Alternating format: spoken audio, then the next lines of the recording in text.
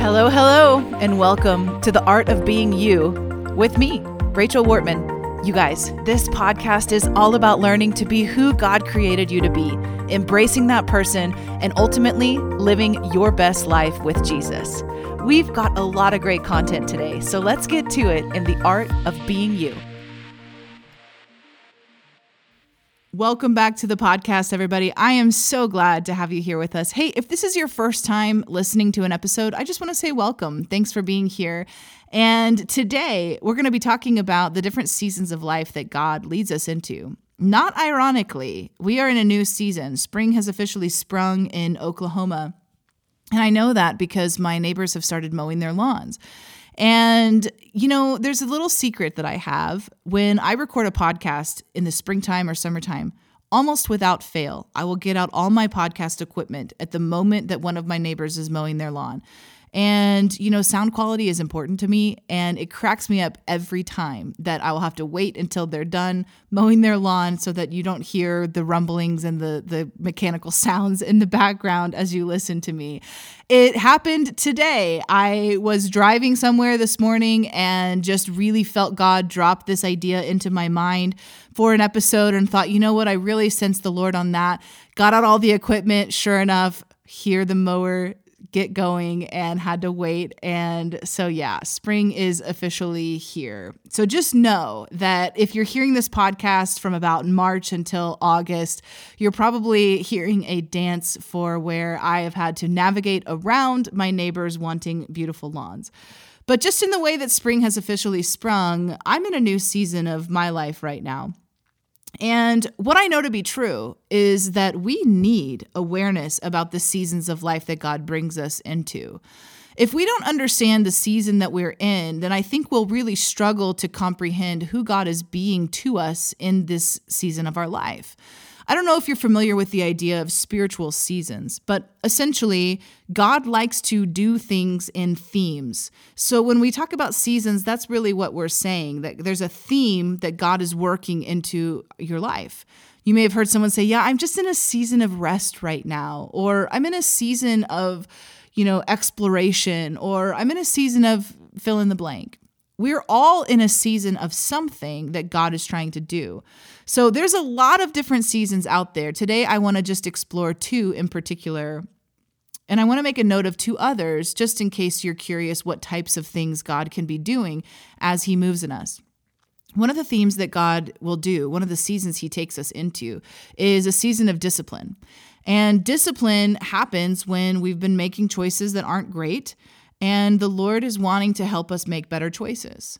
So here's what I know to be true. The Bible tells us that God only disciplines the ones he loves. So what does this mean? If you are being disciplined, that means that God loves you and he believes there's good things in store for your future.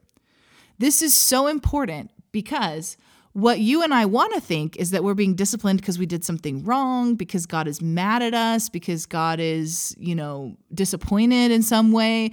But the reality is, if we're being disciplined by God, it's because he sees value in you. He sees enough value to put in the time to help you grow. And that is awesome. Any spiritual hero that you have goes through seasons of discipline. And I use that as present tense. There is no point that we get to where we are not disciplined anymore. Otherwise, you guessed it, God would not be loving us. So if we want to be loved by God, if God is loving us, which we know he is, then seasons of discipline are inevitable. Another really common season we go through are seasons of rest. These are like the times where God is saying, look, it's okay for you to not be involved in every single thing your church is doing. These are seasons where God is saying, look, it's okay for our relationship to look a little bit different. It's okay for you to encounter me in different ways. When we're in a season of rest, essentially God is healing something inside of us. Sometimes we're aware of what that is, and sometimes we're not. My seasons of rest that I've been through are some of my favorite seasons, although I was resistant quite a bit at the beginning. I just felt like rest was unnecessary. I didn't see the value in it. But what I see now, all these years later, is that if I don't know how to tap into rest, I can't continue to run, because there's going to be days where you're tired. There's days where you're weary. There's days where you have doubts, and all of this in a spiritual sense, not an exercise sense. And so we have to learn how to tap into the rest of God. There are other seasons as well. But the two that I want to highlight today are the seasons of learning and the seasons of implementation. These two, I don't think, get enough airtime. I don't think there's enough out there that we understand about what God is doing when we're in a season of learning and what he's doing when we are in a season of implementation. So let me just do a brief overview of what these two are, and then we'll kind of dive in. When you're in a season of learning, you are doing just that. God is teaching something to you. It is often knowledge-based. This might be when you're reading a book and you're learning something about who God is. You're reading something, you're listening to this podcast, and you're learning about a nature, a characteristic of God's nature, something that he wants to bring into your life. It's as simple as that. You're learning, you're growing. But then, after every season of learning, comes this hidden season called implementation. And I don't know that I've ever heard pastors or, spiritual leaders talk about this. Once God has taught you something, he wants you to actually do that thing he's taught you. Shocker, I know. But look, the Bible is really clear. We're not supposed to just be hearers of the word. We're supposed to be doers of the word. In other words, when God is speaking something to us, the expectation is that we do something about what we are hearing. We do something with what we are learning. I love how Graham Cook, one of my personal heroes, says it. He says, when you are a lawyer, even though you have all the degrees and you're there, right? You've arrived at being a lawyer. You still practice law. That's what they call it, practicing law. When you're a doctor, you're board certified, you're past medical school, you're doing it. You have your career as a doctor, and yet you're practicing medicine. And so for you and I, we just think as Christians, then we just are Christians, and we don't think about how we're still practicing Christianity. We're still practicing what it's like to follow Jesus. That's a season of implementation. So let's dive into a season of learning here for a second. Are you familiar with the concept of a wineskin? There's this interesting verse in it's Mark chapter 2, 22. And Jesus says, no one puts new wine in an old wineskin. Now, I'm going to go out on a limb here, and I'm going to guess that if you are a wine drinker, you don't drink your wine out of animal skin. I'm going to guess you get it from a bottle or maybe even from a box. I don't know. But back in the Bible days, they actually drank wine. They would pour wine out of animal skin. So you'd have an animal, often a goat, and they would take the skin, they'd clean it off, and they would sew it into a bag, and then they would put wine in it. Now, there's a couple things about wineskins that are really important. Number one, wineskins begin when they're fresh. So the animal skin, as it ages, becomes hard, it becomes a little bit more brittle. Think leather couch, okay?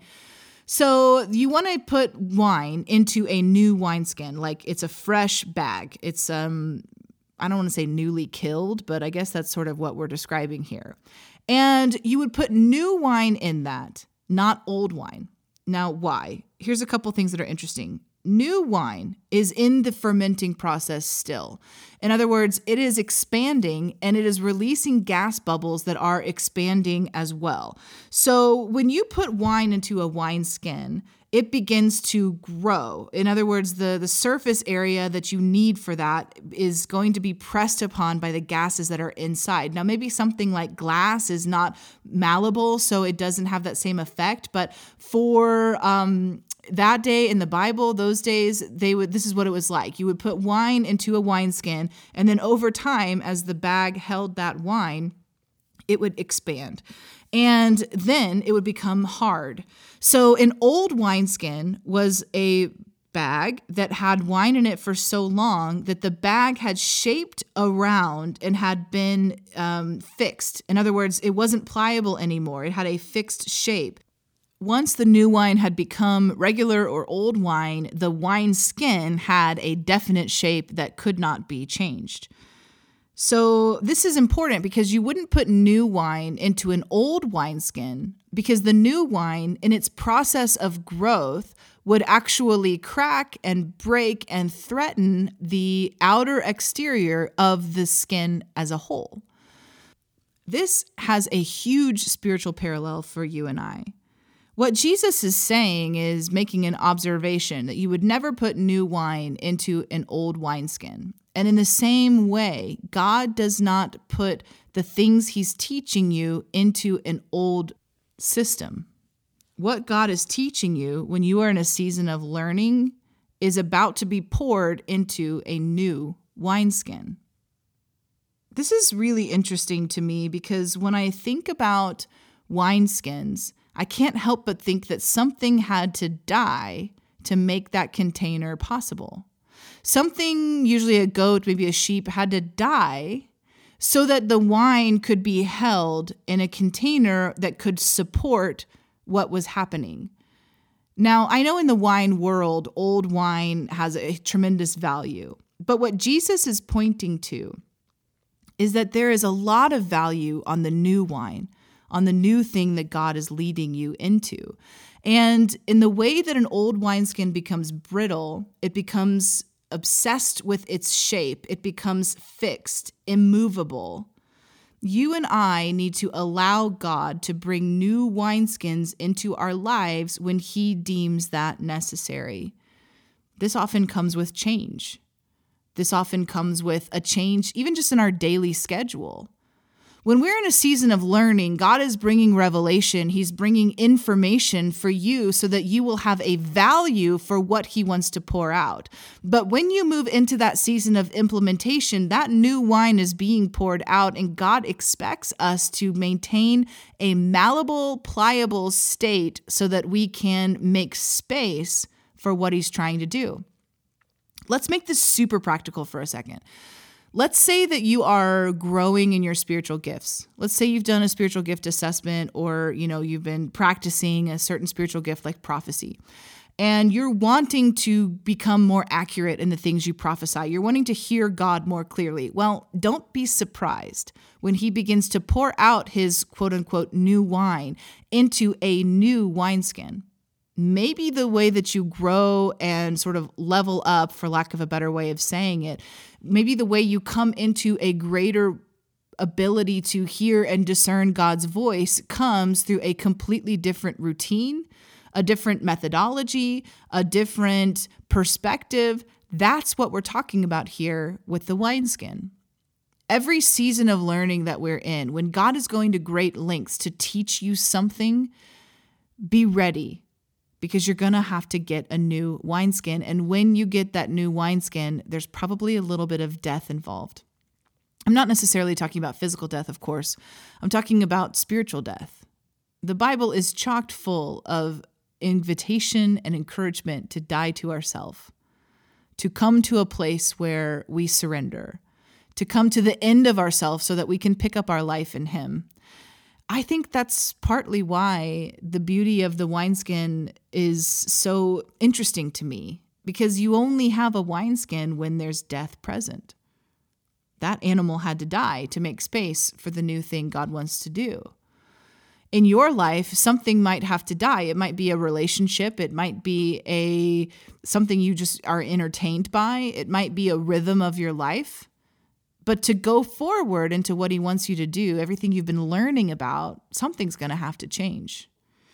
So let's talk for a second about these seasons of implementation. And like, real talk moment, I do not like these seasons. I am much better at coming up with ideas. I love learning. But when I have to actually get inside that new wineskin, not so much. Maybe I don't like change on a personal level. Maybe I am a little bit more of a creature of habit than I care to give acknowledgement to. But either way, seasons of implementation can be really difficult. I'm going to go out on a limb.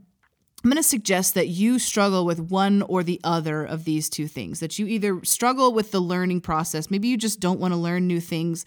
Maybe you just feel like what you know is good enough. Maybe you feel kind of set in who you are, and I don't need to have the boat rocked to learn anything new. Or maybe you're like me and you say, look, I love to learn, but actually becoming that thing I'm learning is a whole other conversation. If we are in a season of learning, we have got to embrace the season of implementation. Here's what happens when the season changes. Just like how my quiet neighborhood became the sounds of multiple lawnmowers on random days. When we move seasons in the kingdom of God, in the Spirit, for spiritual seasons, things happen differently. God is no longer in a season of implementation. God is no longer telling you all the reasons why this new thing is so good. Now he's a little bit more silent. Why? Well, because he's giving you space to do something with everything he just said. Now he might feel a little bit withdrawn. Is he withdrawn from you? No, we know that's not true biblically, but it might feel like that because he's giving you space to implement what you now know. Being able to discern which season you're in is so important because if you're like me, you just stumble upon the season of implementation. It's not like there's a graduation ceremony where God says, okay, Rachel, you've made it, you've learned, you've passed the test intellectually. Now you get to pass the test of whether you can actually do this, and pats you on the back and clicks the little stopwatch, at the starting line of a race or something like that, and just sits back and waits. No, usually we stumble upon it like we fell off a cliff, and all of a sudden what we loved about what we were learning and experiencing, revelation, and your mind is electrocuted with just new ideas and connections of how God is wanting to do this. All of a sudden now you're falling down a cliff trying to figure out, where is God? Where is God? Well, he's standing right there with you, watching to see what are you going to do with all the revelation he just invested into you. So again, let's make this super practical. Let's go back to our experience about the prophetic. So you've been learning all the different ways that people hear from God. You've been learning all the different ways people have visions and how they share those. And now all of a sudden you're falling off the cliff and you're wondering, where is God? And he's wondering when you're going to share the things he's putting on your heart. He's wondering when you're going to make space to sit and wait in his presence. He's wondering when you're going to implement the things that you've learned. Now, I'm guessing you're feeling a little bit of pain. I'm feeling it even saying this stuff out loud. Again, I don't really like the seasons of implementation, but here's what I know to be true. Without them, we don't move forward. Without them, we just become spiritual blood-sucking leeches where we know so much, but our life doesn't match up with what we know, and then we become upside down, and everybody can see it, least of all us. Everybody else can look and say, wait a second, you're all knowledge. Your life doesn't look anything like what you know. And we're the blind ones because we won't participate with the implementation season. So I guess my question to you today is, which is harder for you, implementing or learning? And my challenge for you today is, don't avoid what God is trying to do in your life. Don't avoid God's timing. Don't prolong it. Like when it's time to implement, don't be, saying, God, just keep teaching me. If you're on the other side of it, when it's time to start learning something new, don't resist the Lord bringing new ideas and new revelation into your life. I'm finding in my own personal life, if I can just be incredibly candid for a moment, that I'm pretty good at avoiding certain things God puts his finger on. And I avoid them in a way that I'm not even aware I'm avoiding them. It's like, yeah, I know that, but am I actually doing anything about that? I remember I went through this phase where God was teaching me about sharing my faith with people around me, waiters, waitresses, that kind of thing, just being more open to engage in a conversation to spiritual things. And I was feeling so much fear about that. And I just began to learn. God brought me into this season, right? I'm learning, I'm hearing, I'm seeing all these different types of ways that you can strike up conversations like that. And I will never forget the moment that it was almost like a standoff between God and I. He was just gracious and compassionate. And I was being like a rebellious 14-year-old saying, I'm not doing it, Lord. And I said, okay, God, all right, I don't want to avoid this any longer. I opened my mouth and had an incredible moment of a divine encounter with someone. And I remember thinking to myself, I have to continue to implement this. It can't be a one-hit wonder thing. If I really want to grow to the next thing God wants to teach me, I have to actually do something with what he's already taught me. And I began to engage the awkwardness and have conversations with people that I could steer towards spiritual things. And they were really life-giving to me, to where it's not as hard. Am I great at it? Not necessarily, but it's not as hard as it was before. Learning should always lead to implementation. So again, I want to challenge you. Don't avoid what God is trying to do. If you're in a season of rest and God has been saying, look, I want you to rest. And you keep filling your schedule and you keep saying yes to everything that comes your way. What are you doing? You're avoiding what God is bringing you or trying to bring you into. If you're in a season of discipline and God is rebuking things and he's challenging you and he's got, leaders in your life speaking into your life and your go-to mechanism is to blame and not accept responsibility, what are you doing? Well, you're avoiding what God is wanting to do. If you're in a season of learning and you just keep implementing the last thing that he taught you, if you're in a season of implementing and you just want to keep learning, again, don't avoid God's timing. Don't avoid the season God is leading you into. He is such a good father. He is such a good leader. He knows exactly what you need to get to where you're going. And where are you going?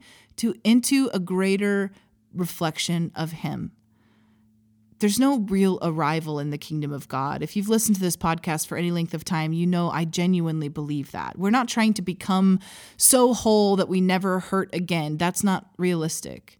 What we're doing is we're just becoming more like Jesus and we're enjoying him in the process and we're saying yes to how he wants to shape and grow us. You can do this. So I think it'd be a good thing to ask yourself if you haven't or if you don't know. What season are you in right now?